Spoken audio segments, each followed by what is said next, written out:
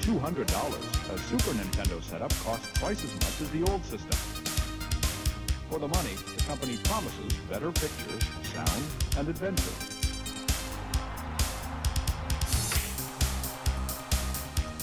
Now you're playing with power, superpower. You're the king, I tell you! The king! Only for Super NES.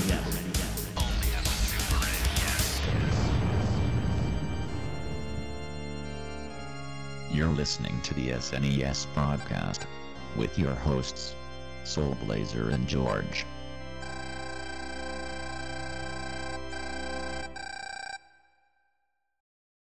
Hello, everybody. Welcome to a very special episode of the Super NES podcast. This is our last episode of 2018.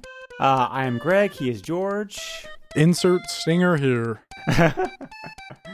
Yes, and we've decided to follow the old saying of imitation is a serious form of flattery by copying some other podcasts. Cough, cough, Ferg, cough, cough. So what about imitation crab? Does that mean crabs are flattered that there's imitation crab out there, or... Imitation crab is nasty. I don't know how anybody can... I would argue that any seafood is nasty, but that is I another love seafood, podcast. So yeah. That's another podcast. No, I totally, as a New Englander, I definitely cannot be on board with that statement. I love seafood. I mean, as an Italian New Yorker, I dislike seafood so much, but again... I'm not actually a fan of New York thing. Style pizza either, so I mean, what? Like, yeah. So you don't like good pizza? What do you eat? Dumpster pizza? What is wrong with you? So yeah, it comes to the territory. But in any event, yes, we are expressing our appreciation to other fine podcasts out there by ripping off an idea of theirs. It's not ripping off. We're doing what they're doing, but they don't care.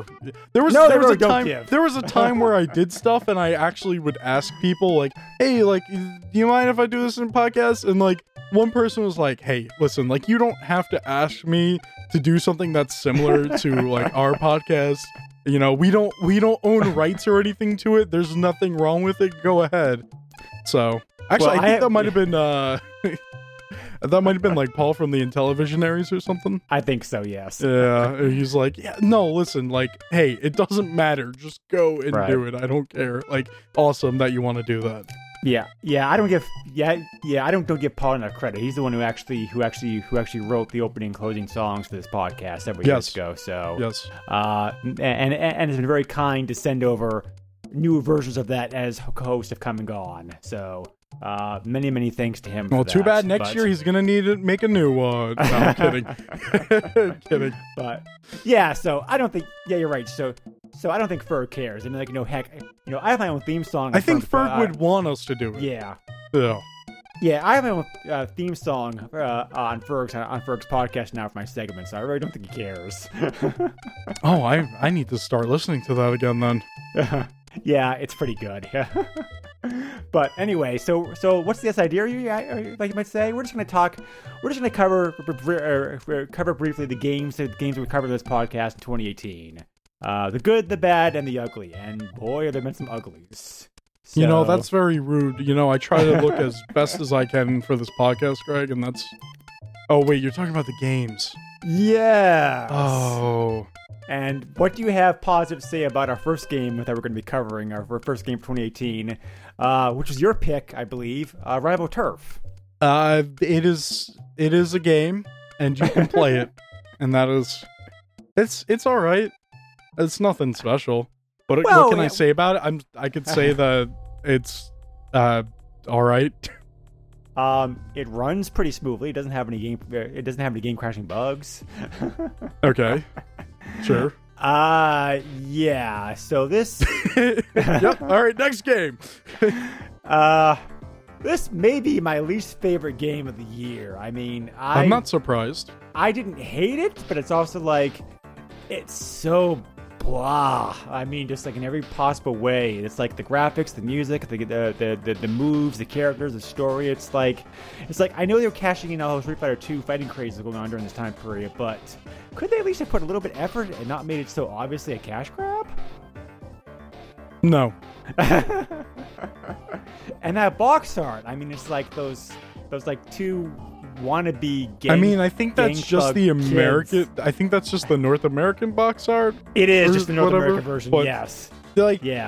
that's kind of a difficult call when you're talking about box art because Yeah, it's just like back then it was just like the team who was or the people bringing it out or whatever is like, oh, I don't know, do this or whatever. Also, like, remember there's different territories where like Yes. Yeah. North America was so much different from Japan because Exactly. Japan would let almost anything slide over there, and over here it's just like things get heavily censored and this and that. So yeah, And there are some things rough. that are censored. Yep, of course. But it also goes the other way. There are some things. Yeah, there are some things in Japan that are censored that are not censored like over here. So Right. That yeah. is more about like things like violence, which is just so mind blowing. Also, sexual stuff. Like you have to remember. Yes and no. You have to remember until recently it was against the law to show well sexual organs in like Japanese films and that kind of stuff. So they had to be like mosaiced out. So I mean, yeah, just like cultural differences. It's been a while since I've heard anyone call it that. But well, yes. this is a family friendly podcast. I got to pick the words carefully. You can say censored. Censored is a word that is family friendly. Oh well, yeah. Well, I said mosaic because that's actually what they do to the image. Right, So. I know, but like I said, it's been a while since I've heard anybody call it that. Yeah, well. Yeah. I think also the law got changed recently. Like when I heard, so I'm not sure. So I'm not sure if they're still doing that. But anyway, I don't know. Yeah. Let's go to Japan and buy some DVDs. But anyway, yeah, Rival Turf is a very, very forgettable fighting game. Not the worst fighting game I've played, but pretty far down the list. So, I guess the best thing I say about it is that it's stable and doesn't crash. Our next game, however, was much better at least. This was the first of 2 pinball episodes we covered on the podcast this year, where we were joined by Nick of various pinball podcasts. So, who brought his excellent pinball knowledge to the table, and thank God for that, because the guy's a freaking genius when it comes to that stuff. So, yeah, Pinball Fantasies, port of the original game that was on the Amiga with like 4 tables. Ported pretty well to Super NES. I mean, like, there are core concessions they had to make for, the graphics and the screen scoring and that kind of stuff. But all in all, this is a pretty good pinball game. I really enjoy some tables were better than others, but overall, I thought it was a very impressive port. Yeah, I don't really have anything else to say. It's not perfect, but. It's certainly like one of the better console pinball games out there. So. Oh yeah, probably yeah. Yeah. So, and we're talking about doing other pinball games in the future, so stay tuned for that. So yeah, Pinball Fantasies is definitely the better of the 2 games that we covered. We'll get to the other one later on, which is not as good, unfortunately. Then we had a game I had no experience with. Speaking about ports, this is a video game adaptation of a popular TV show of the time period, Mighty Morphin Power Rangers. One of the Mighty Morphin Power Rangers Super NES games. I think there were 3 of them altogether. 3 or 4, I can't remember at this point. There were a lot. Something like that. Yeah. So, this one is the beat-em-up platformer game, which I admit, it's not very, I was too old for the show, like I'm like George, so I have no memory of actually watching it or whatnot. But when I remember, I was very impressed by, the characters and the graphics and the graphics and how good how good it looked compared to like the TV show. So, very good adaptation, like in that sense at least. So, as far as it's definitely better than the Sega CD game. Yep, that's true. The Sega CD game is literally just like the first couple of episodes or whatever with button prompts. So yeah, with like yeah. oh yeah, what do they call those? I'm waiting. Yeah, real-time events like RTs. QuickTime events. QuickTime events. Yeah, that. Yep. That term also works. So I would argue real-time events would just be a whole video game, other than cutscenes. But maybe, but yeah, perhaps. I don't know. Yeah, so I mean, like, pretty decent fighting game. I mean, like, certainly certainly much better than Rambo Turf. But because the characters play different like from each other at least, and like the music's pretty good. Yeah, I mean, it's a pretty faithful adaptation about the core ideas, just like the TV show. So whether you like it or not, will really depend upon your own experience of the show, I think. Yeah. There's definitely like other better Power Rangers games on this platform, but yeah, it's still a fine game. It gets very frustrating with like the platforming and stuff later on, but otherwise the fighting is kind of so-so. Like it's a little bit better than so-so, right? I would say. Sure. It's not the best game, but if you have some kind of history with the series in some kind of sense, it's definitely some game you could check out. Definitely agree with that 100%. Yeah. So, this next game might be your least favorite game of the year, George. I certainly know I liked it better than you did. Actually, looking at this list, it might not be my least favorite. I was always curious to play this. So one of the great things about the podcast is checking out games you're always curious about. So we looked at Mega Man Soccer, which is a depending on where you look, it might be Mega Man Soccer or Mega Man Soccer. Oh, okay. Yeah, so like I think the label says Mega Man's Soccer, but like everywhere else calls it Mega Man Soccer or something like that. It was something I noticed at least. It was very weird. Yeah. I'll have to look that up. I'll have to look that up because I didn't see that. Huh. Yeah, okay. I don't know. Well, the game's basically what it sounds like. You're playing soccer with Mega Man characters. But this would probably be like if they tried making something like this again, and not making it like a full-fledged game, but like maybe like one of those smaller like $20 games, whatever. Like I feel like it would be an interesting game, and I feel like a bunch of people would actually like it. Speaking about like remakes $20 games. This is a little bit off topic, but not only did a big game get released on the day that we're recording this, the newest installment of Super Smash Bros. Also, they came out with a remake on the Switch of the original, the original Katamari game. Yeah, I was wondering about that because I didn't hear about it, and I saw somebody posted something on Twitter, and I was like, "What?" It's gotten very little press. That's a shame because it's a good game. I actually have not played it, believe it or not. One of the games I always meant to check out and never actually get. That's gonna change. Yeah. I'll definitely have to check this out because I'm curious about it. Mm-hmm. But anyway, speaking about remakes, I definitely agree with you. I mean, like soccer games, pretty much soccer games were very popular during the 80s and 90s with computers and consoles. But nowadays, you pretty much have FIFA and that's it. So it's like, and considering how popular soccer is in the rest of the world... There's also Pro Evolution Soccer, excuse me. Oh yeah, that's true too. That was like the only game Konami didn't stop making for a while. Right, I forgot about that series. I didn't know it was still around.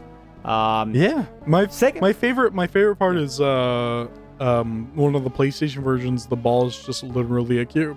That's my favorite part.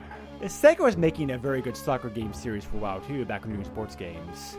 The Dreamcast era? Yeah, and like the very early Xbox era. Actually, I don't know if they made soccer during the Xbox era. No, but... yeah, I think it was more the I think it was more the PS2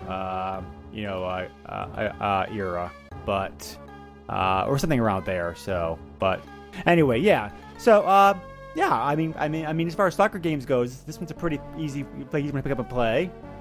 It's very cute. It's very charming. It has definitely certainly has a Mega Man. All the characters have different stats, which is an interesting thing. Yep, and they're all based off the characters in the game too, which is like pretty impressive. So all of the games up until then, yes.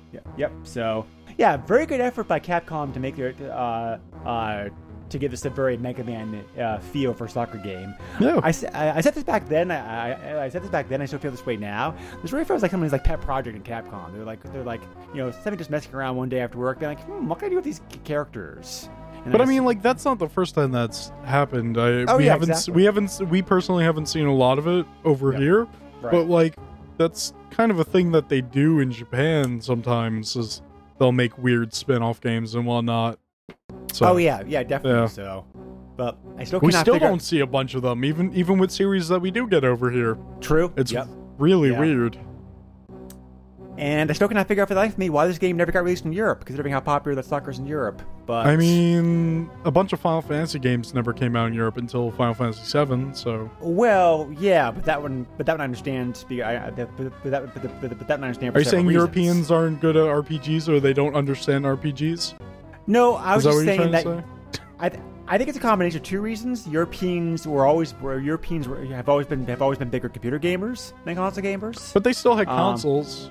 Yes, but I mean, I know Nintendo was not as popular over there. Obviously, it was more about Sega. But and games, I don't know. Yeah, and the second big reason I think is that games are more expensive over there, both to port and also sell in the stores. Europeans write in. You wish you had Final Fantasy back then? Yeah. Probably. Oh, I didn't know you were European, Greg. Well, I have a lot of European friends, so I kind of know the perspective. But yeah, I'm just giving my educated guesses as whether it was more common back then. But thank God it's not a thing now. So yeah. Well, I mean, on top of that, it's also very easy to get games that are not from your region. Yeah. So yeah, like, right, yeah. you know. But yeah, speaking about RPGs, George. Boy. Yeah, this one's your pick. Yeah. Speaking about ports, the port of the popular computer game Ultima 6: The False Prophets. This is a rough game. A big computer game like this, I can understand it struggling to come out on a console. It's more impressive to me that they've tried.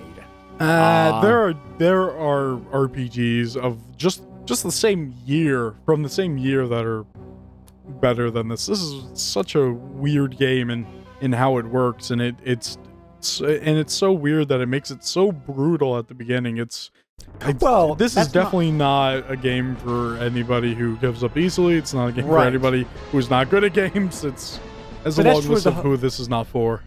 But that's true of the whole Ultima series. This isn't just that port itself, but the Ultima games have always been wicked difficult. I mean, but this is a weak one because of just how everything works, and technically it's a short game as well. The only reason why it's so long is because how long it takes to walk everywhere, and you also have to worry about your characters and trying to level them up and getting this and getting that. Because a lot of people. Yeah, which is strange because a lot of people consider this game and the next one, 7, to be the best games of the series. And I remember having a lot of fun playing this on the PC. Well, because this was one of the first games to really introduce the ideas of Seven was 7 was it called Exodus or whatever? Is that what that 8, one was?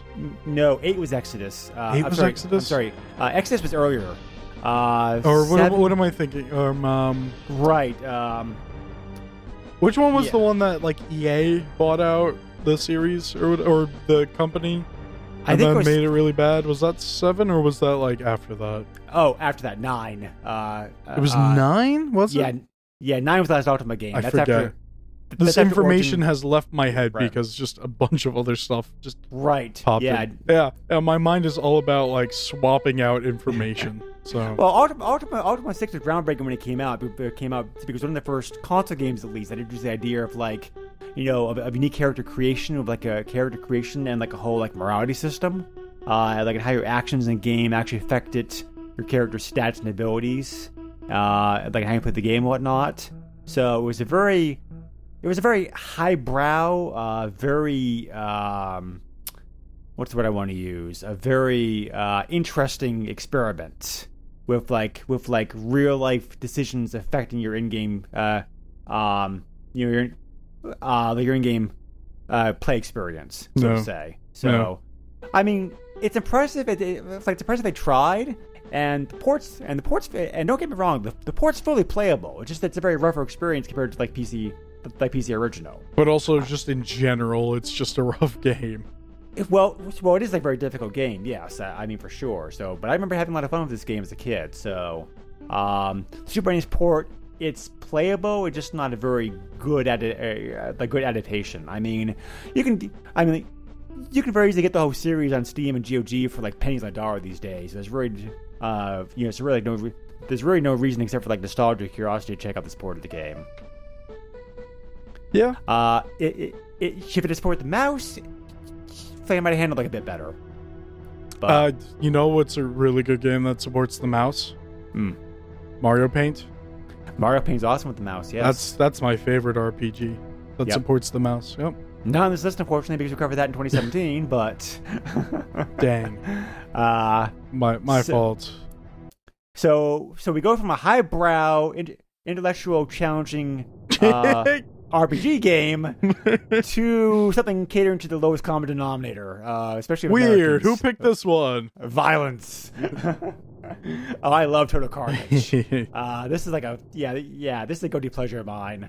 I've always loved this game since I was a kid. Such a weird game, but it doesn't mean it's bad. But like, playing it on the SNES is so weird because if you want to shoot diagonals, you have to hit 2 buttons at once, and it just feels so weird.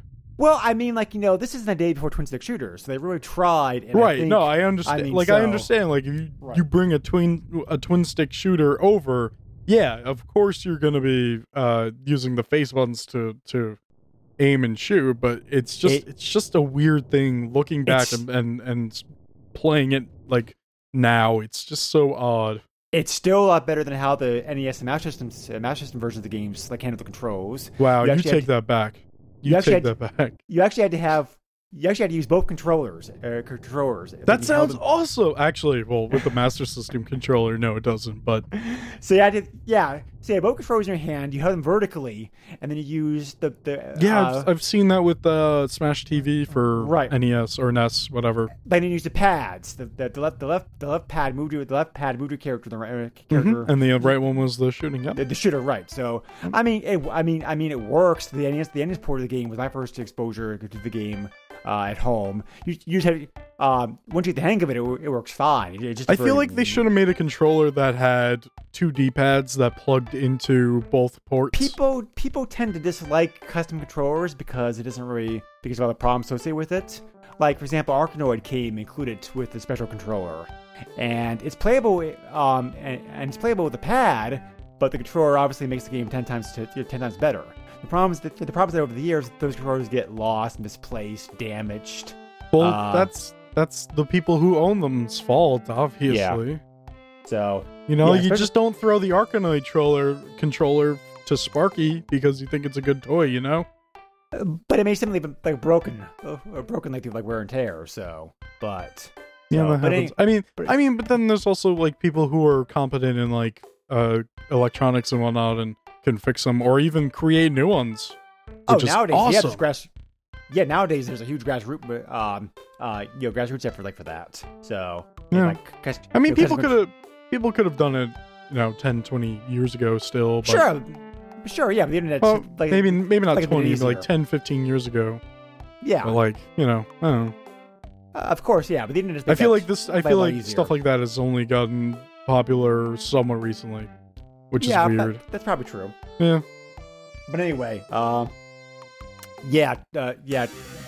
Carnage, which is the sequel to Smash TV, is a game I did not have as much experience with the Smash TV, but it's still a very, very fun game.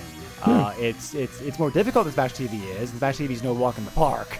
Yeah, but there's more to it than Smash TV because you have all this weird teleporting, and I don't even know what's going on. There's some very messed up stuff in this game, that's for sure. So yeah, but that stuff is like censored in this game, though, right? Or some of it, or whatever. A little bit of it. A little bit of it was not that bad, but there is some. There's some censoring going on here for sure. So, now we come to probably my most surprising game of the year. I did not expect to like this game as much as I did because I knew anything about it going in. This might be my favorite of the list here.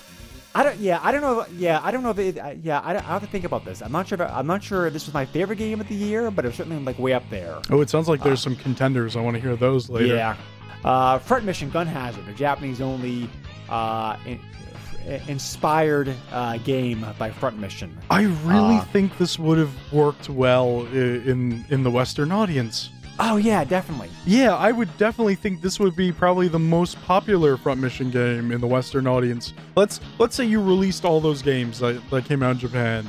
I bet you this would be the most popular Front Mission game around the time this came out. Well, to this day, Front Mission still has not gotten a huge fan base here in the States. So because they keep releasing the wrong ones. You could argue that. They put out Front Mission Evolved, but they didn't put out Front Mission 5. Look at this crap. Front Mission Evolved is alright, but it's not Front Mission to me. Like, I'd still kind of play it, but anyway. You can certainly make that argument. But we can have like 5 podcasts just about Front Mission. Yeah. So this is a SquareSoft side-scrolling action RPG game, which is just kind of like a whole bunch of shooting and solving and sleuthing. So, okay, that's better than I could have put it. Excellent graphics, some of the best graphics the graphics system, I think, bar none. Just really beautiful, rich graphics, and a very good soundtrack too, as you would expect from SquareSoft at this time period. Certainly. Just an amazing soundtrack. So anybody who enjoys any kind of action games with a little bit of RPG stuff thrown into it definitely needs to check this one out. And it has been fully patched as well, so you can play it in in English. Yeah, there's like a lot of other English patches. There's some weird graphical glitches you can get like in certain menus, but otherwise everything obviously works the same. So it's one of those things. Like I forget if I told you, but like there are certain PS2 and even PlayStation translations where like they're like, hey, play this in emulator because like after you get to this part, the translation will like crash your actual system. So like you won't be able to progress after this. So hey, play it in an emulator. Right. So I'd probably say this is my second favorite game that we covered in the podcast this year. So I think this might be my favorite. You probably know number one, which we'll get to like later on here because we also covered that game this year. So, well, obviously we covered that game this year. I said like favorite games this year. So it's late. I'm tired. So. Moving on, we go from one fighting game to a different kind of fighting game, but a very different kind of fighting game. This one's this one's actually based on reality. Super Battle Tank War in the Gulf, which is a light simulation action game where you control like an American M1A1 tank in the Middle East during the 1981 Gulf War. Excuse me, I think you mean Gary Kitchen's Super Battle Tank War in the Gulf? That is the full official name of it, yes. So, who knew a chef would be so interested in tanks? You're still using that joke, huh? I mean, I have nothing else. This is a pretty good game. I mean it's light simulation to the point where it still kind of feels realistic without really being like overwhelming for you. I thought the programmers did a very good job of balancing the action parts like the sim parts. Are you telling me Gary Kitchen is not a name of like a mascot for some kind of like utensilware company or something? Probably. I'm Gary Kitchen and I approve this spoon. Next time you go to one of the gaming conventions that you have actually at, George, you should make that suggestion to him. I will be in a body bag. And to be fair, Gary Kitchen only designed the game. He went the concept. He didn't actually program it. Right. He was the using the term, he was the director. So, his influence definitely does show here because Gary Kitchen's a very talented programmer who's been around for a very long time, going back to the Atari 2600 days. So, very good graphics, like photorealistic graphics, like in some areas. like I said, a pretty good light simulation game. I do not want to play this game again. You didn't like the simulation part of it? This is an era where it was still weird to have simulation games like this because they just and I get obvious limitations to hardware and everything back then, but simulation games back then are so weird to go back to because it's first of all just like not enough buttons for like everything that you want to do, and I don't know, it's just weird. Yeah, the Super NES was actually better than many other consoles that were like on garbage because you actually had like 8 buttons to work with. It's like going back to that like weird flight sim on the ColecoVision or whatever. Yeah, there's some kind of like flight sim on the ColecoVision, I believe. Or was it the Intellivision? It was one of those. Both systems had one. Had one. Intellivision had B-17 Bomber. ColecoVision had Dam Busters. So, right, yeah. They both so had weird. one. But, well, I mean, yeah. I can see where you're coming from. I mean, I think this is the sequel. The sequel to this is a little bit better, I think, in some regards. But this game's still like a pretty good light sim, I think. So, then we go back to ports. A very good port because Konami was involved, and this was the time period when Konami could do no wrong. This is a good game. Boy, how the mighty have fallen. Yeah. Companies change. Sunset Riders, which is a great arcade game and a very good Super NES port. Yeah. You're basically a bounty hunter in the Wild West, just going around shooting up a whole bunch of bad guys. What's more to say about it? Bury me with my money. Great graphics, tough boss fights, like Konami did with their other arcade ports, like Turtle 4. Very little was changed, like in the arcade game, and it's just as much fun to play on the console like it's in the arcades. Yes. And far better to the Genesis version of the game, which got neutered in some ways, unfortunately. I still haven't played that version yet. Don't bother. Okay, all right. Sunset Riders. For some reason they made some major changes to the port of the game. I don't know why. Memory, time, money, who knows? You heard it from Greg. Sunset Riders. Don't bother. On Genesis, at least. The Super NES port still the Super NES port of the game still like a blast to play today. So you're so quick to correct me there. Whoa. and like another game covered earlier, Total Carnage. It's also an amazing 2-player game. Yeah, I still haven't played 2-player of that yet. I tried with somebody, but problems arose. So, right. Yeah. So our next pick, we go back to RPGs, which is also a very popular genre on the Super NES. So of course there's gonna be a whole bunch of RPGs that we're gonna be covering this podcast. No. Again, Japanese only. At least this version of the game is Japanese only. The Super Famicom versions of Dragon Quest 1, 2, and 3, which we got released over here in the West for the NES as Dragon Warrior 1, 2, and 3. So, just pretty much what you would expect for a remake. Just like upgraded graphics and music. I never played 2 and 3, so yeah. There you go. Dragon Quest has special place in my heart because that was the very first console RPG. So I think Dragon Quest 3 is like really interesting because it has that whole system of like how you act and everything kind of like affects your beginning stats, and you can change that just by the way you act, and then on top of that it can kind of screw you over though, but like it's really interesting and I like it. And then like it turns out like when you and I were talking, I was like, oh, I got this for some reason. And then you're like, oh, that's weird. I answered the questions and I got this. And you were like more powerful than I was. And I was like, what the heck is this? So I said, automatically, this is a bad game. And no, I'm kidding.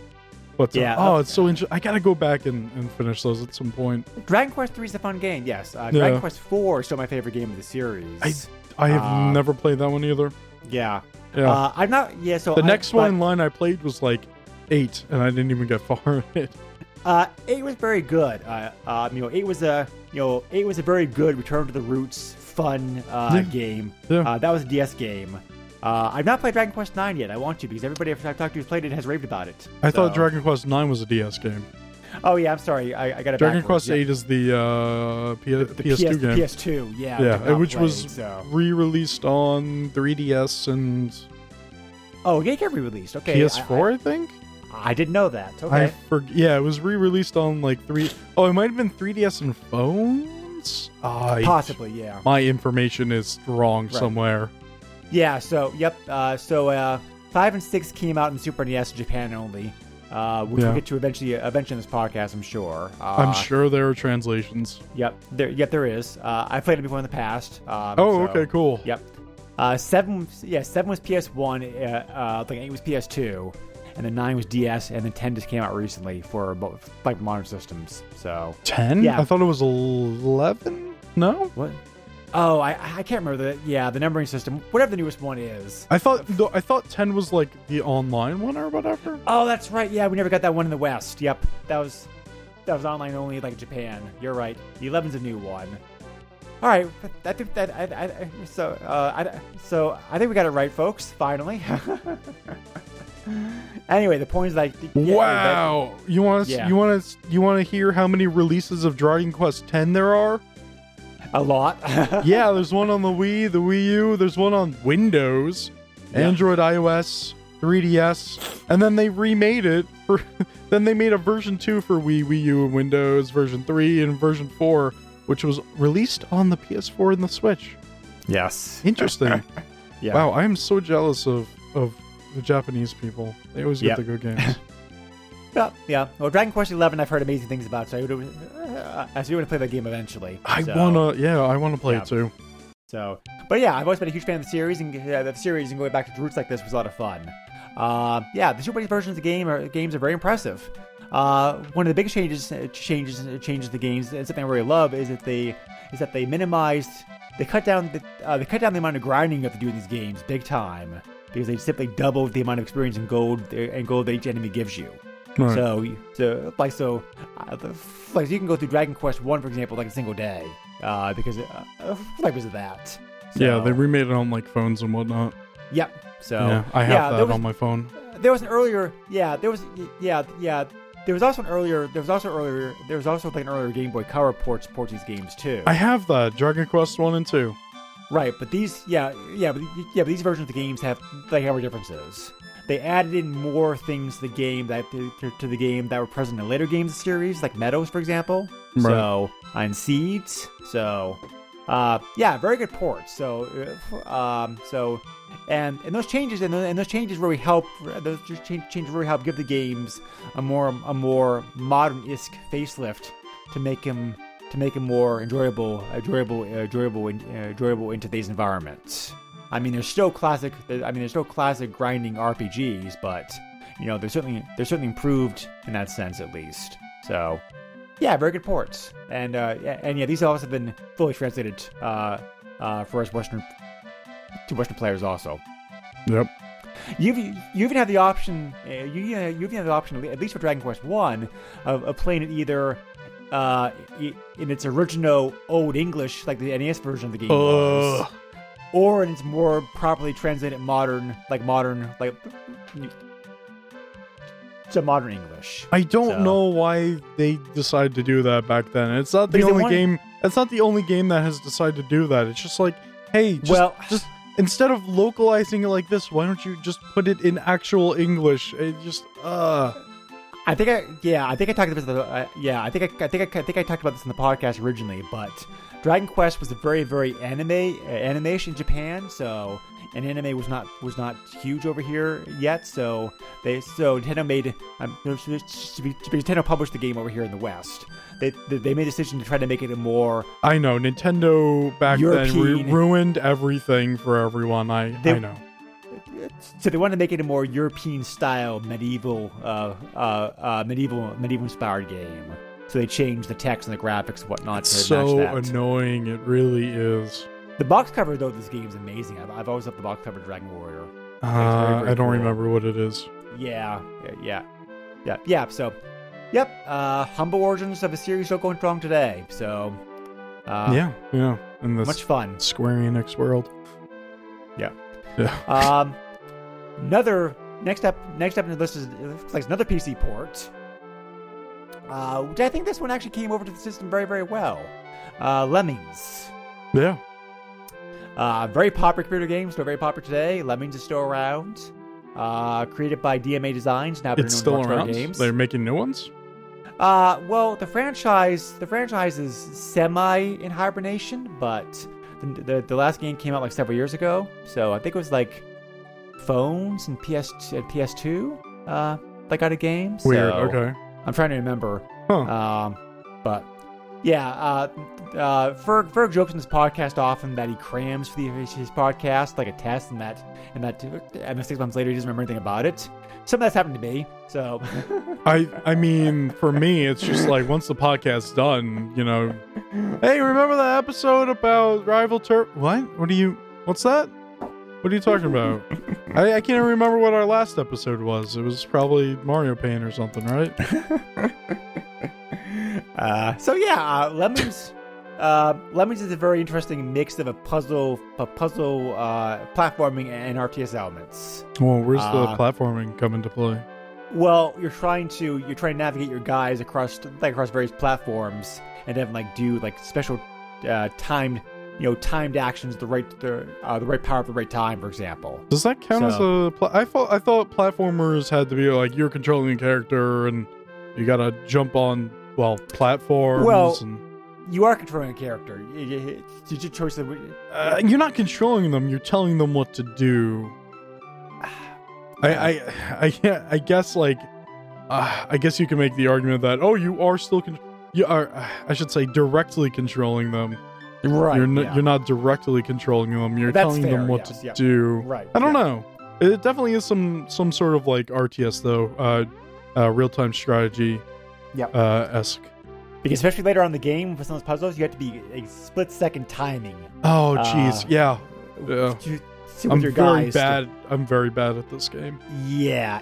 They just keep going, and it's like, no, stop walking off the side. No, stop. And next thing you know, there's one guy left, and he's the guy that you finally picked to tell everyone to stop, but he was the last one, so he's the one standing there, like, hey, where is everyone? Where'd everyone go?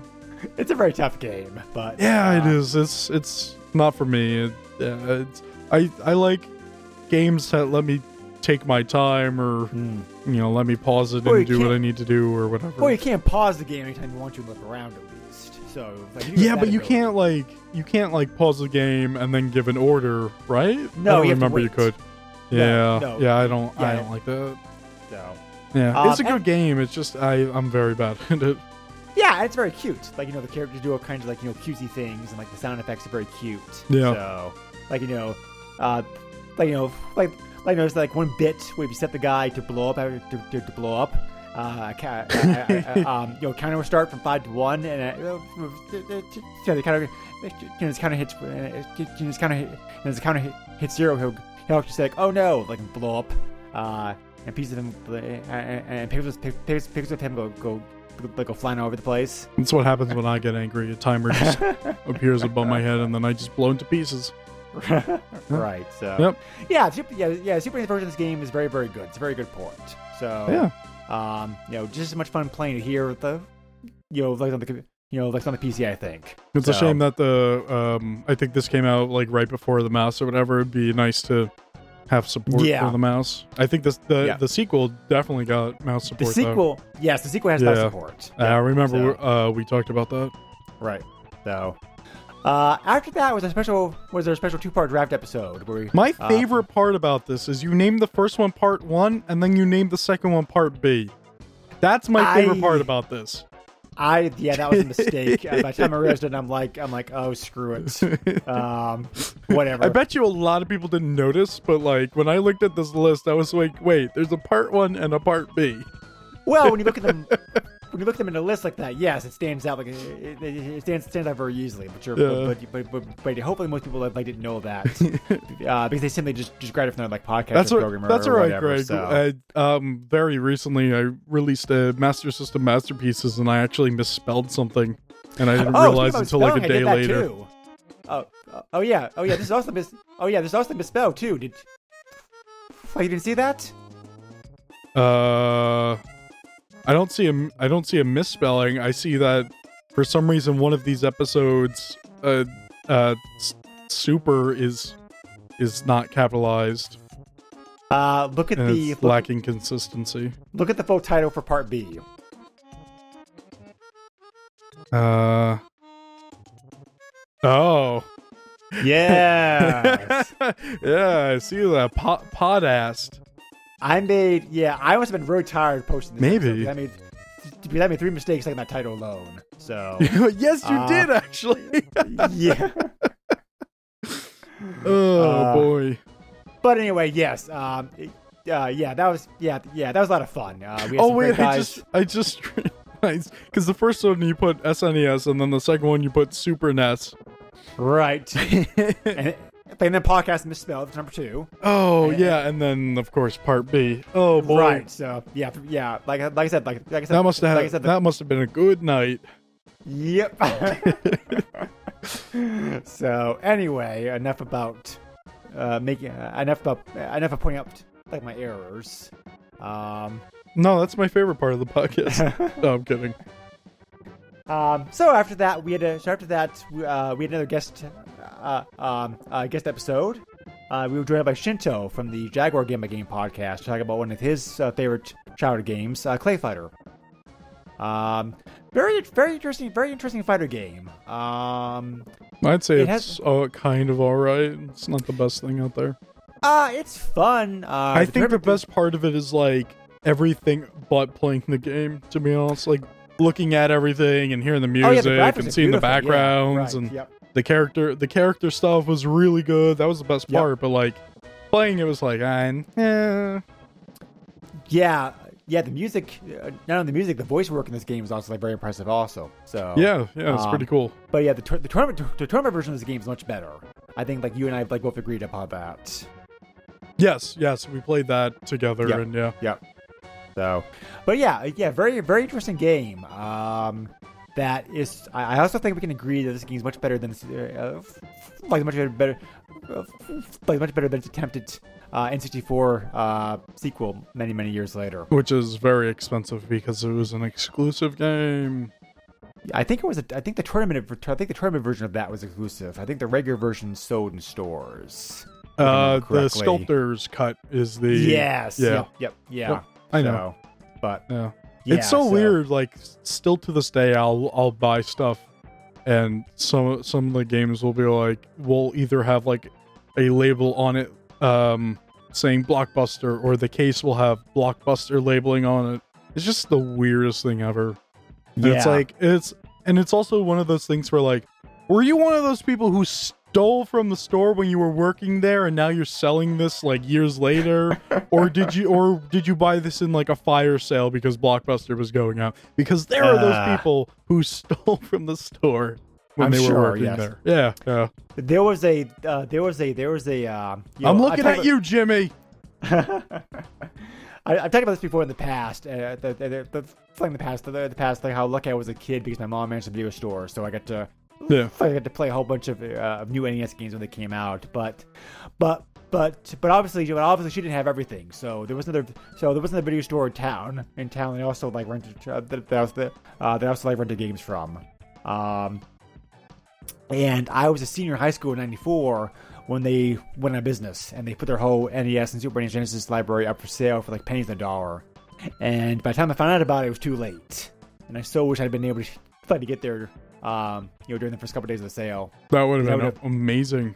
I would have cleaned them out. My favorite thing is like when you go to stores that you don't expect, like, oh, this is a I don't want to say like thrift store, but like, oh, like this is like a library or whatever, or this is this, and you go in there and it's like, oh wow, I just like found a game that I was really looking for, or like I found a game that's like kind of hard to find. Right. Like that's the best thing ever. Right. Yeah. So Clay Fighter, so decent fighting game. Like very interesting. Very important game for its time. Kind of holds up today, I think. Like most games. I don't know about the playing part holding up. It's kind of just the playing part is like a kind of like mediocre kind of. Well, most fighting games, I think it's better with 2 players. So. Well, yeah. Yeah. So. Any multiplayer game is better with multiple players. Speaking about 2-player games, George, you and I certainly had a lot of fun playing this one. Oh, it's not even just a 2-player game. It's up to 4 players. Yeah. Oh, yeah, that's right. I remember that. We obviously didn't get to try that part, but... Are you telling me you didn't clone yourself? Yeah, I wish. That'd be like so handy. I'd have like this person go to work, this person like shop, this person like play games. Yeah, until they all gang up on you and beat you up because, hey, why do I have to keep going to work? You know, at least one of them's gonna get so disgruntled they're just gonna beat you up. Oh yeah, for sure. But, yeah. So Pieces, another Japanese only game, but it's a very little text in this game. Not Japanese only. Oh, that's right. It's not. I'm sorry. I was thinking it came out over here. Yeah, I think. I'm not sure why I was thinking it was a Japanese only. Maybe because it's kind of like. What is rare over here? The prices are pretty high, but and this is a game that George, since you do seem to have a fetish for it, that is for the mouse. Whoa!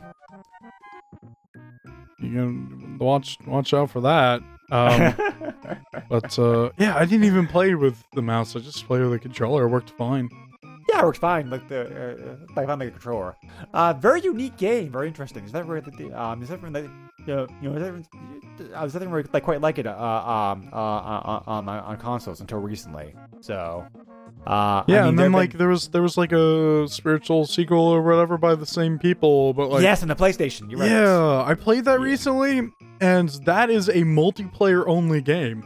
Really? Yeah, there's no AI or anything. Huh. Okay. Yeah. Interesting. Yeah. Yeah, we'll have to look at that at some point, like another podcast. Yeah, no, it's a cool game. So, back to ports again. I didn't realize just how many ports Super NES had. It had a lot. This was a Patreon pick, Earthworm Jim, which is a game I had not played on the PC, but I had played a little bit on the Super NES. It's a pretty good. As far as ports go, it's pretty good. I thought they did a very good job of porting the game over. This is a platform game which is very well known for its whimsical gameplay, its over-the-top humor, its graphics, music, that kind of stuff. So, very cute, but a very challenging game. Yeah, sure. It is better than Earthworm Jim 3D. That's what I can say. Yeah, I think Earthworm Jim 2 is a little bit better than this game is, but most sequels, a lot of sequels are. I've heard a lot of people say the opposite. Really? Okay. Yeah. Maybe it's just the people that I listen to, but I've heard a bunch of people say right. This, I don't know. Whatever. Yeah. So Yeah, very good. Yeah, very good console port. I mean, this is a very good platformer game. I think that still holds up pretty well today. Not my type of game, but it definitely has a nice presence. Sure. Yep. So. And the humor's very good in the game too. It's very funny. Yes. The cow, and then it comes back at the end. And right. All right. Well, after Greg's cell phone call, I don't remember what I was talking about. So, Earthworm Jim. It's a game, and it's got a nice presence, but it's not for me. Yes. You did say that, so we're covered either way. There you go. Yeah. So back to RPGs again. This is a very interesting game. Robotrek. Yeah. Developed by Quintet, which is a company that made one of my all-time favorite games, like About Time, like Activizer. It's a very interesting game. it didn't get much attention over here, partly because that Enix did a very poor job marketing it. And also the fact that this game in Japan was designed as more of a kid's game. Which I can see why, but it's also kind of challenging too to parts. So, I mean, it's not kiddie. It's more like... This is pretty censored in the North American version, though. It like is, yes. Yep. What do you call it? The dialogue and everything was changed quite a bit to my understanding. Yes, but the gameplay's still fun. The title in Japan was... Oh, what was it again? Something it was like, really weird. Yeah, no, it was something like Goofy or whatever. It was like, oh, geez, I knew this too, and I can't remember the name. It's something. Go on, I'll figure it out. Yeah. So yeah. Anyway, it has it's Slapstick. That's what it was. Yeah. Yep. That's what it is. Slapstick. So yeah, which was very fitting for the game, but then since they changed everything, they also this is one of those examples of like the box art changing, where like the box art for this game's not even fitting at all. Really, it's just like some kind of spaceship in space. It makes no sense. You do go to Space Station in the last stage of the game, so I mean that's where the final area is. Yeah, but that's like, well, that's like taking the last stage of any game and putting it as the box art, and it's like, wait, what's this supposed to mean? You know, I don't know. That is not a very good reason as to why they made that the box art.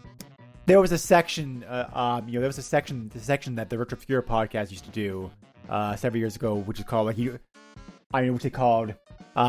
they made fun like box art. You call that, you call that art. That's what it was called. So, yeah. And I'm sure, I don't know, this game made that list, but I know that Rival Turf did. But anyway, yeah, Robotrek. Anybody who enjoys RPGs definitely needs to check this out because it's very. I might go so far as to say a hidden gem on this system because it's actually a very good game. Yeah, it is a very good game. I mean, I wouldn't put it in a top 10 list or anything, but it's but it's still very good. Right. Yep. Yeah. No, it's pretty cool. Right. Yeah, it's very interesting how they all the stats and everything work. You know, you level up. Right. But your robots don't. What happens when you level up? You're able to put in more stats into the robots, but then on top of that, you can create new weapons or find weapons and upgrade them. And yeah, there's definitely some Pokemon. Like there's definitely some Pokemon elements. Yeah, there's so many different play styles for this game. Right. Yeah. And the music's very good too. It's a very good soundtrack, as you would expect from like a quintet. Yeah. So yeah, fun game. Speaking about great music, that may be the thing that you like the most about this game, George. This is probably my least favorite game on here. Ooh, ouch! Yeah, I actually like this quite a bit. But then, of course, I like platformers a lot more than you do. So a lot more is an understatement. Indiana Jones' Greatest Adventures, which was developed by Factor 5, who'd go on to make the Star Wars Rogue Squadron games. And uses, curious enough, the same engine as Super Star Wars games, even though Super Star Wars was designed by a different company. So, this is loosely based off the first three like Indiana Jones movies, which George had never seen before playing this game. So yeah, so then I watched all of them, and it's like how'd you get through life without seeing some of the best movies of all time? It's beyond me, but I don't know, Greg. List off a bunch of movies you haven't seen, and then I'll say the same thing. Well, it's not just me who holds that's kind of like saying, what, you didn't watch like WrestleMania like 10? Like what are you doing, Greg? You didn't watch WrestleMania 15? Like what are you doing? WrestleMania 2000? It was the year 2000, Greg. Did you not watch WrestleMania 2000? What are you doing with yourself? I think the last WrestleMania I saw parts of was WrestleMania 7, which was the one that Alex Trebek helped to co-host. So it was interesting. Is that why you watched it? No, I didn't even know. I didn't. Yeah, I didn't even know it was him until like years later. Oh, weird. But yeah, it was weird. Anyway, You telling me you didn't watch WCW's Bash at the Beach? Are you telling me that, Greg? Yes, I'm saying that. But, Well, how dare you? Tell me you didn't watch ECW's Barely Legal? Well, that sounds good. I forget if it was good. I mean, ECW is kind of good in a sense of it is hardcore trash, but like, yeah, I like it. I don't know. For the record, I have given George the chance to cover other wrestling games on this podcast. He's chosen to decline that honor. So yeah, I mean, like it's always like, hey, what do you want to play? And I don't know. I just what does it matter? Like I don't have to choose them. So like, right, you know, there you go. Yeah. So anyway, yeah, this is a platformer game that plays very similar to Super Star Wars, and like Super Star Wars is also a very difficult game. But yeah, the music is very good. The graphics are very impressive. It handles very well, I thought. The controls are very smooth, which is very critical for a platformer game. Whether or not you enjoy it, I guess it depends upon your tolerance for difficulty platforming games. Yeah. But yeah, it's games based off movies can turn out very, very badly. This could have been a lot worse. So I will say that. But yeah, so this was a fun game to me. I liked this one a lot. So like, very good effort. So I'm sorry that you didn't enjoy it as much, but different tastes and everything. But speaking about different tastes, we're now coming up to what is my favorite game we covered this year because it's one of my favorite games of all time. Speaking of taste, is that salt? Oh, it's sea salt. Yeah. Oh. We double dipped in this episode and covered New Horizons and its sequel, Uncharted Waters. Uncharted Waters I covered as a solo episode way back when. We decided, to revisit the game again to give it a more proper treatment. So, and Uncharted Waters, I love that game. It's probably I might go so as far as say Uncharted Waters is like my list of like top 10 favorite games of all time. That first game is so rough to play, and then New Horizons was like a breath of fresh air, where it's just like, whoa, okay, they actually made it for this platform now instead of just like porting it. Yeah. I think you mean Uncharted Waters. That's a sequel. Whatever it is. Right. Well, so. Yeah. Well, no, I said the first game and the second, whatever. Okay. Yeah. Right. You know what I mean. Yes, I do. Yeah. So, but actually, both games did come out on PC first. Because Koei did that for a long time. Their games were Japanese computer games first, and then they finally ported over consoles in the West. So, but anyway, the sequel, New Horizons is definitely definitely a much better game. It's a very unique, very challenging, very blended game with a whole bunch of genres. It's very impossible to pigeonhole the game in one kind of genre because you've got adventure, RPG, sailing, tactical, duels, card games, trading, exploring, resource management. I could go on. So there's a lot of stuff in there. Very good soundtrack. Very soundtrack of the game also, like very underrated. Anybody enjoys like any kind of RPG-ish, light simulation, light exploring, open world games, definitely need to check these out. Well, at least New Horizons. Uncharted Waters, I agree. That game's a bit rough by today's standards. So, but yeah, fun games. I've always enjoyed these. Like a lot. Another series. Unfortunately, that has not done as well here in the West. But I still need to check out the new. I still need to check out the New Horizons. Like MMORPG too. You never got around to it. I think I still have that downloaded somewhere. But just like the Bounty Hounds MMO that I never played. Oh, some people won't understand what I'm talking about. Right. That's okay. Bonus coverage like for those who do. Yeah, there you go. You get brownies for that one. I don't know. So after that, we had the idea of cashing in of cashing of the huge popularity wave going on at that time period for Spider-Man, because of the new movie and also because of the new PS4 game, where we looked at what people consider to be probably the best Spider-Man game on the system, Spider-Man and Venom and Maximum Carnage, which is inspired off the comic book story for like the same name, which is a very which is a very good story and it's a very good game. Yeah, you can play you play the Spider-Man or Venom. They handle it. And why would you not play as Venom? Venom's fun to play. As. Yep. So there is a new Venom game in the works too, from what I understand. So that should be like pretty good. Is there? Yeah. So. I know. In was Ultimate Spider-Man, there are parts where you have to play as Venom. He was great. Yeah, that's pretty cool. That game. Yeah, it's pretty cool. I did not get far in that game though. No, yeah, this game here, Maximum Carnage. This is a very fun beat 'em up game. Yeah. Right about the right challenge of difficulty, I'd say. Not too easy, not too hard. So, yeah, like, good graphics, definitely like a fun game.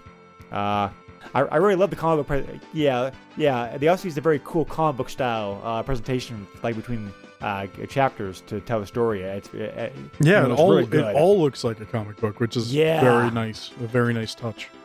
Kind of reminds me a little bit about a Comic Zone, which never came out in Super NES, but the game is so ridiculously hard.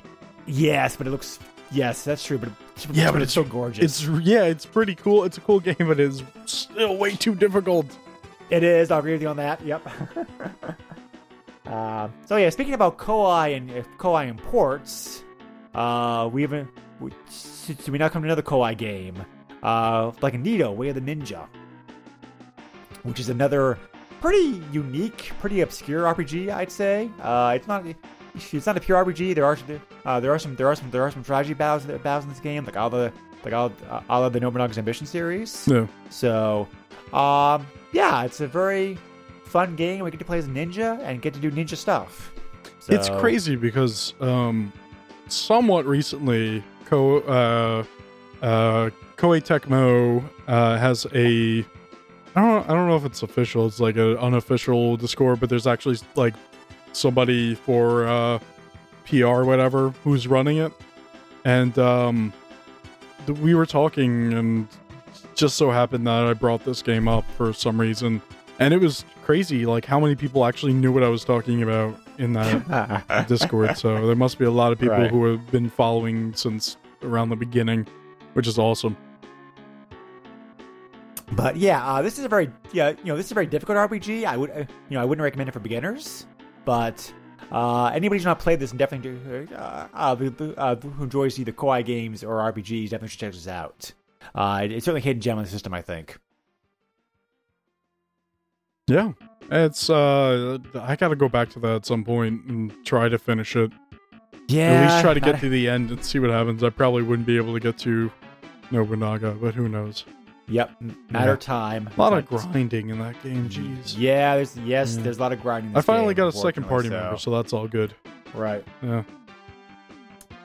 So after this, we go back to another very whimsical, comical, very graphically impressive game. Another Patreon pick. Uniracers.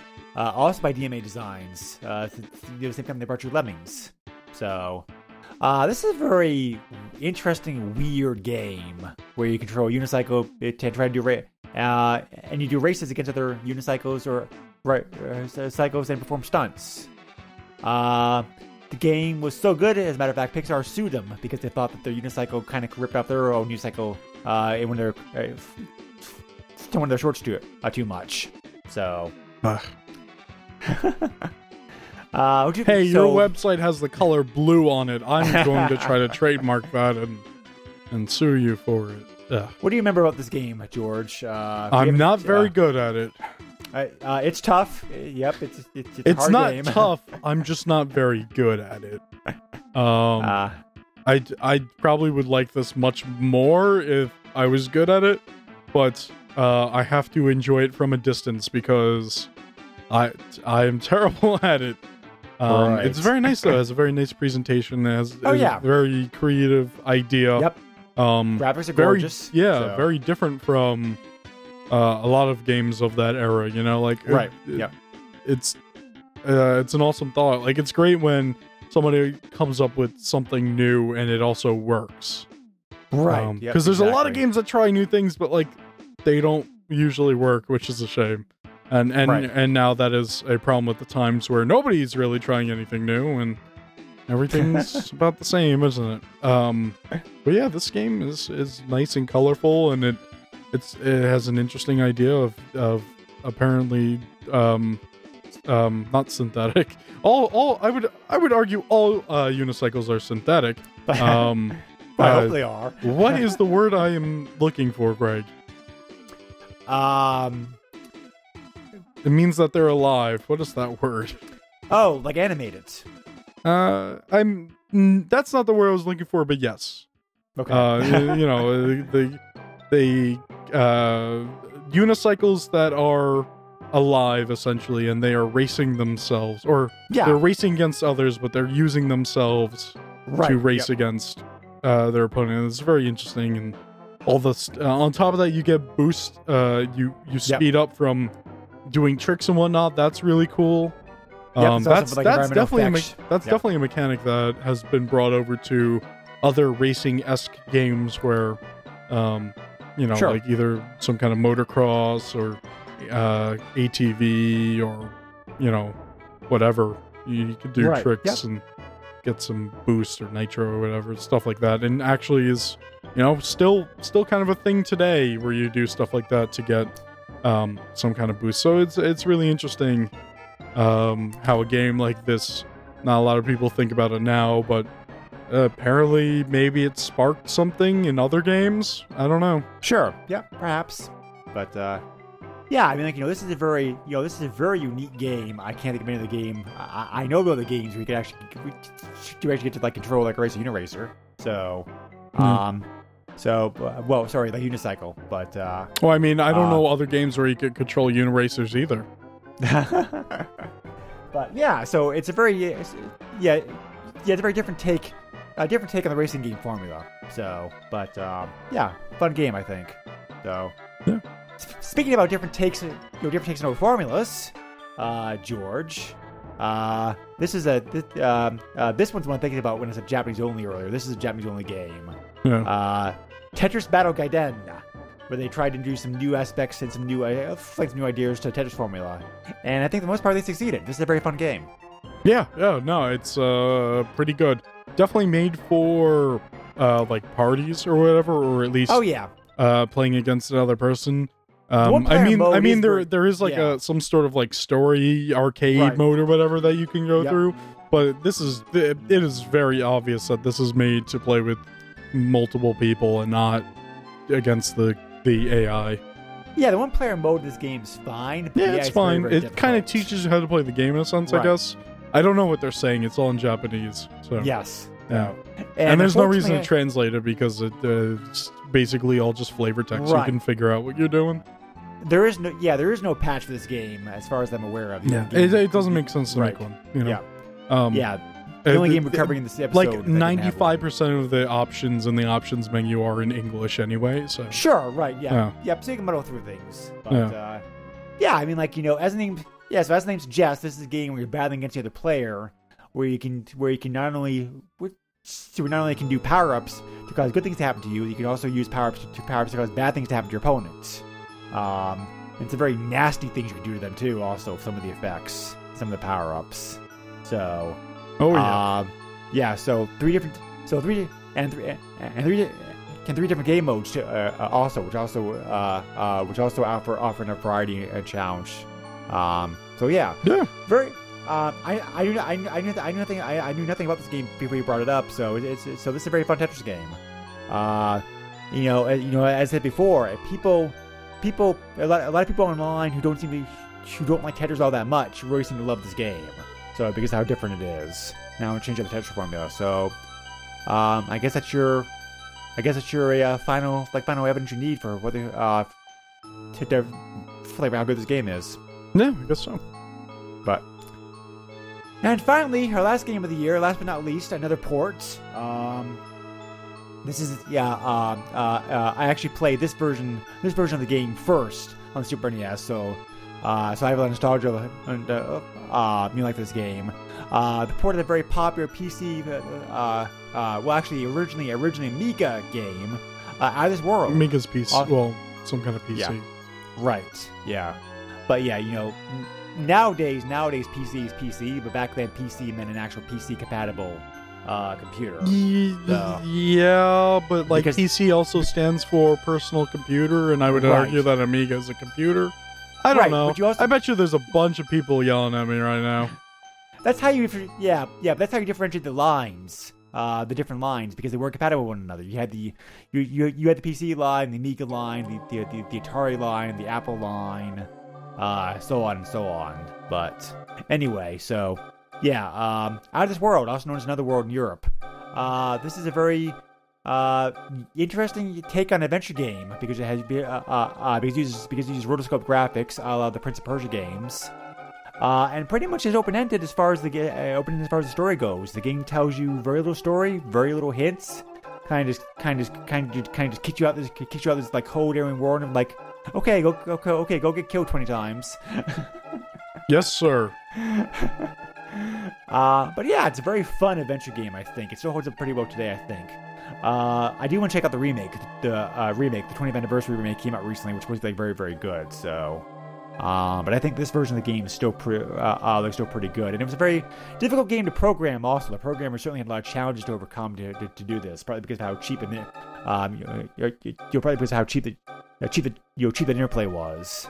So, it's a very good programming effort for of all things considered. It plays very, very well, I think. Yes. So. I know George struggled.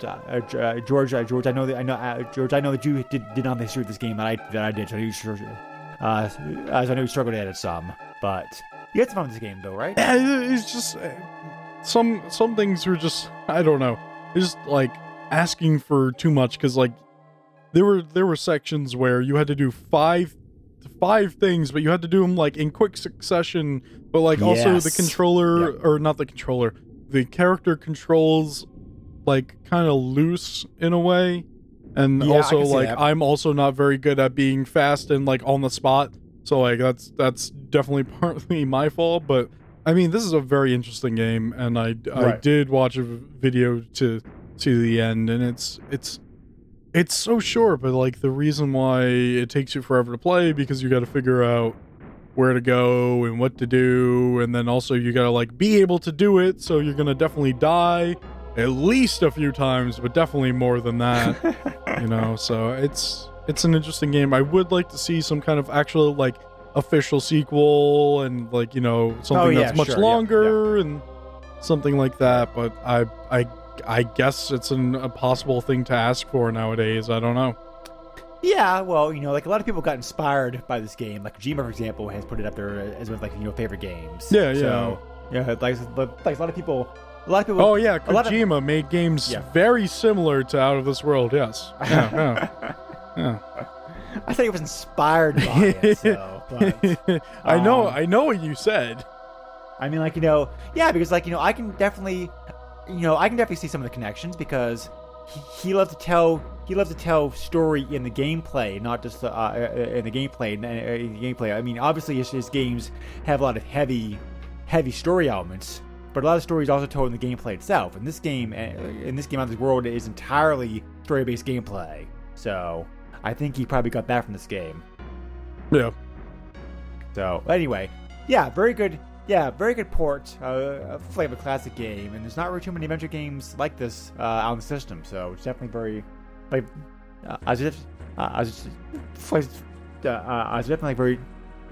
very unique. Good game. Yeah. So anyway, that wraps up our games that we covered 2018. George, I think you mentioned that probably your favorite game from this year was Front Mission Gun Hazard. Yeah, I think it is. Yeah, it probably is. Yep. I think it is. Yeah. That really surprised me, like how much fun the game was, because I really didn't know what to expect going into it, and it's a very, very good game. Yeah, no, like I said, if it came out, if all the Front Mission games up into this game came to the West, this would probably be the most popular one in this over here. Because it's so actiony, but it's still enough of an RPG, and it's still front mission enough, so I don't know. It's a really cool game. Right. Yep. Yeah, Yep, that's why sometimes looking at Japanese games, it's like, holy crap, these games are so much better. It's just, it's really weird because like there are so many Japanese games that we didn't get for a lot of them obvious reasons. And you look at, I don't know if it's just me, but like you look at them and a lot of them look much better than a lot of games that we did get over here. You know what I mean? I don't know if it's the art style or what it's based off of or what, but there's a lot of games that we have not gotten over here that you look at, it's like, wow, this looks really good, actually. Yeah. You can certainly argue that. Yeah. So anyway, that wraps up this special episode. We thank you very much for listening to us, and we hope to have your support again in 2019 as well. We already have some episodes planned out for next year, and it should be like a very good year of coverage. So, as I mentioned, this is our last episode of the year. We will return in January, early January, with our next regular episode. And what game we're covering for that episode again, George? Fire Striker. Yes, I still have not played it yet. That's all right. I haven't either. Right. So I don't know. So as I said before, I know nothing about this game. It's a cool game. It's be interesting. So as always, we appreciate your support. We are a proud member of both the Throwback Network and Retro Junkies. We can find a whole bunch of other great retro-themed gaming podcasts and non-gaming podcasts, for that matter. You can send us an email if you want to at the SNESpodcast@yahoo.com. You can also check us out on our Facebook, where we have a presence, and you can also like the page and give us questions, suggestions, comments, games you want to have us cover, that kind of stuff. We are available on iTunes, where we play reviews, very much appreciate it. George, where can listeners contact you if they wish to? I guess Twitter, if you're interested, be at Mr. Chief, at MISTURCHEF, and yeah, that's about it. Cool. All right, so thank you again for podcasting with me again this year, George. Appreciate it very much. You're not going to bring up the other thing that we have? Oh, our other podcast. That's not the other thing I'm talking about. Well, I might as well mention it. George and I also do another podcast together, the PlayStation Power podcast, where we cover PS1, PS2, and now PSP games. Yep. So, no, I don't remember what the other thing is, George. A Patreon. Oh, yes. Oh, yes, he says. Yeah, www.patreon.com/the SNES podcast. All right. Where for as little as $1 a month, you can get some nice perks, such as early access to the shows, being able to dictate a game for us, or having a personalized message sent to you where George and I will ramble at you for like 10 minutes. I don't think that's how that last one went, but okay. Well, it's how the last one that we made went. Maybe. This will release. This will drop before the holidays are done. So I'd like to wish everybody a Merry Christmas and Happy Holidays. And also Happy New Year. Be safe. Enjoy yourself. And we'll see you again in 2019. Happy Kwanzaa. That also. Take care, all. Goodbye. Nintendo controls 80% of the video market.